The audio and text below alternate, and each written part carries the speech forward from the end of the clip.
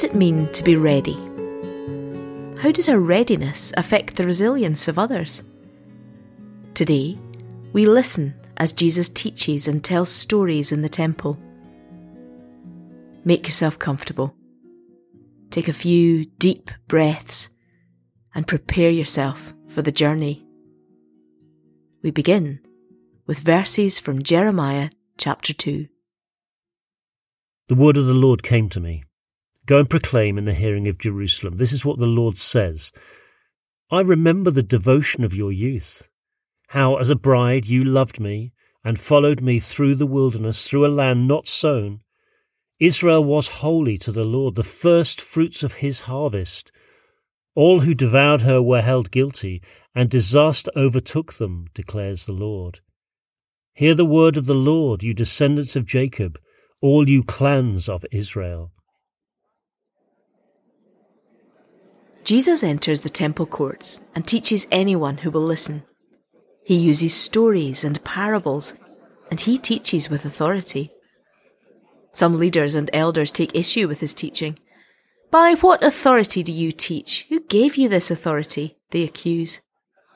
Jesus answers their questions with more questions, outfoxing them every time. And then he tells more stories. A story about two sons who were treated equally. A story about land and tenancy and a violent response to their owner's son. A story about a banquet where many were invited but few were chosen. Each story makes the leaders angrier. They question him more and he responds again. And then he turns on them, accusing them of placing heavy burdens on people while refusing to share the load, of hypocrisy and blindness, of acting like snakes. He tells his disciples their precious temple will be destroyed, torn down, and with it their old religion. And then he tells them a story about readiness. In Jesus' story, there are 10 young women who are waiting for a wedding to begin. They each have a lamp, and 5 of them have brought plenty of oil to keep their lamps lit. 5 of them are foolish and do not bring enough oil.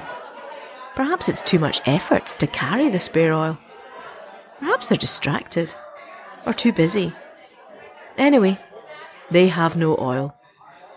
And when the bridegroom is delayed, all 10 of them fall asleep. At midnight, a cry goes up that the bridegroom has finally arrived. All 10 jump up and prepare themselves to go and meet him. The 5 wise young women are ready to meet the bridegroom, their lamps lit. They have prepared and waited and have proved themselves resilient. The 5 foolish young women are running out of oil. Their lack of readiness is exposed, and they ask their wise friends to help. But there's not enough oil for everyone, and they set off to buy more. While they are searching for someone to sell them oil, the bridegroom arrives, and the wedding begins. And by the time they return, the doors have been shut, and they're not allowed to come in.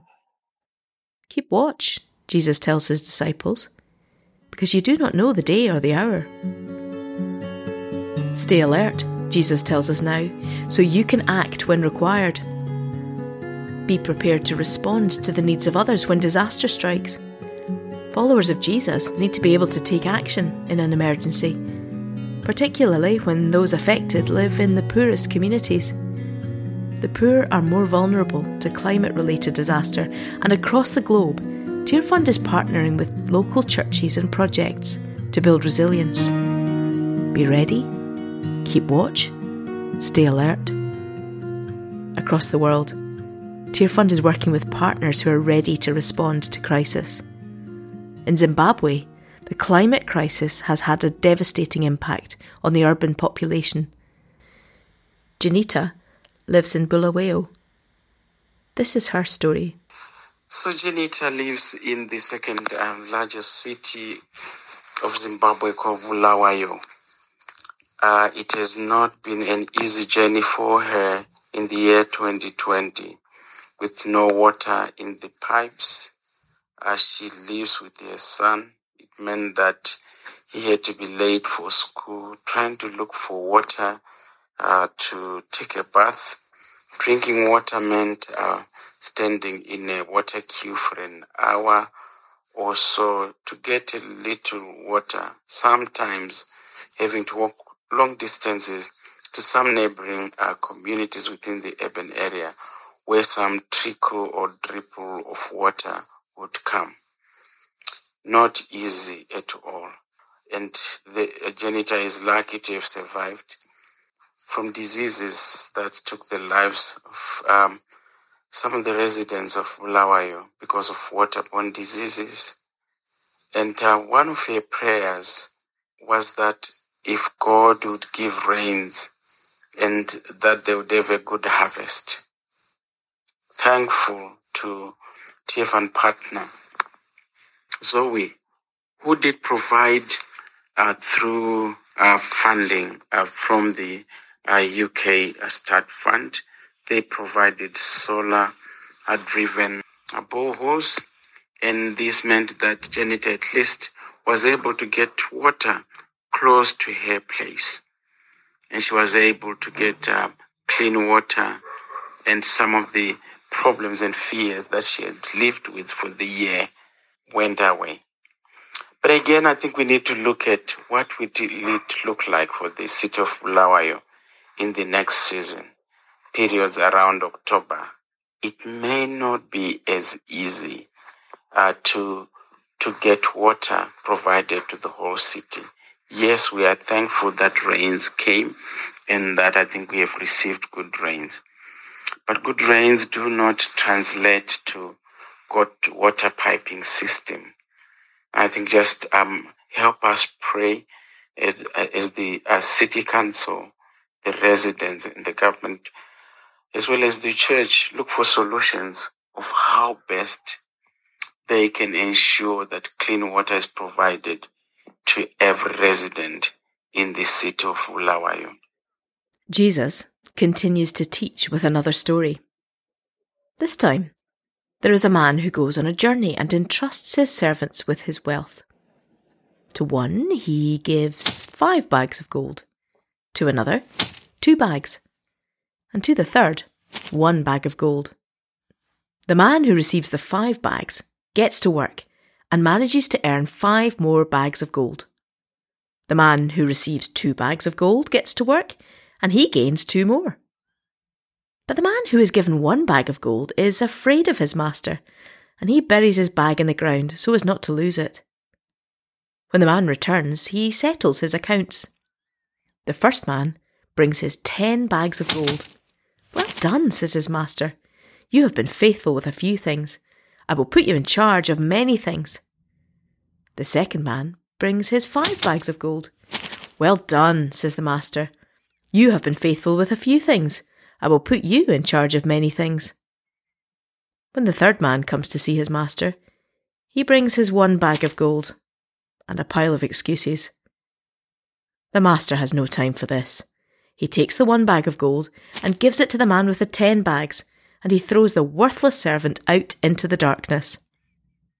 Be ready. Keep watch. Stay alert. Be wise with what you have been given. Invest your talents. What talents has God given you to invest in the lives of others? Take a moment to ask Him to show you how you can use them.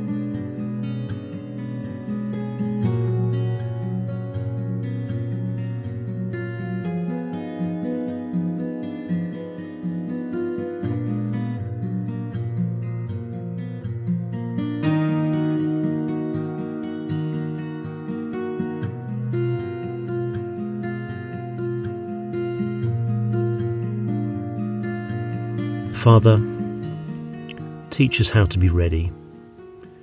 Show us how to be expectant for your return. And as we wait for that great day, Lord, help us to be alert to the needs of others around us.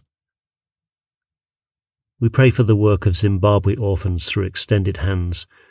Would you prosper their work, Lord? We pray for Janita and her community. Thank you for the boreholes, the pumps, the storage tanks, the solar lights, and the taps that have transformed their situation. We pray for good rains and full dams, for plentiful crops and healthy communities in Zimbabwe. In Jesus' name, Amen.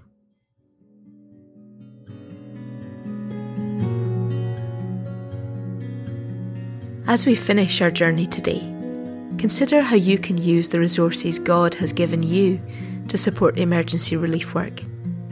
There are a number of ways that you can support the work of Tearfund directly. For example, a gift of £36 has the potential to provide abundant, clean, local water for 3 households. Tearfund are doing work like this to help people all around the world.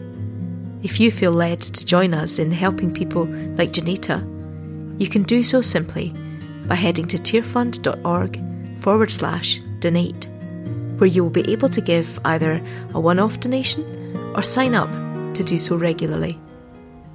Tomorrow, our pilgrimage continues as we follow Jesus to a house in Bethany, where an ally and an enemy meet.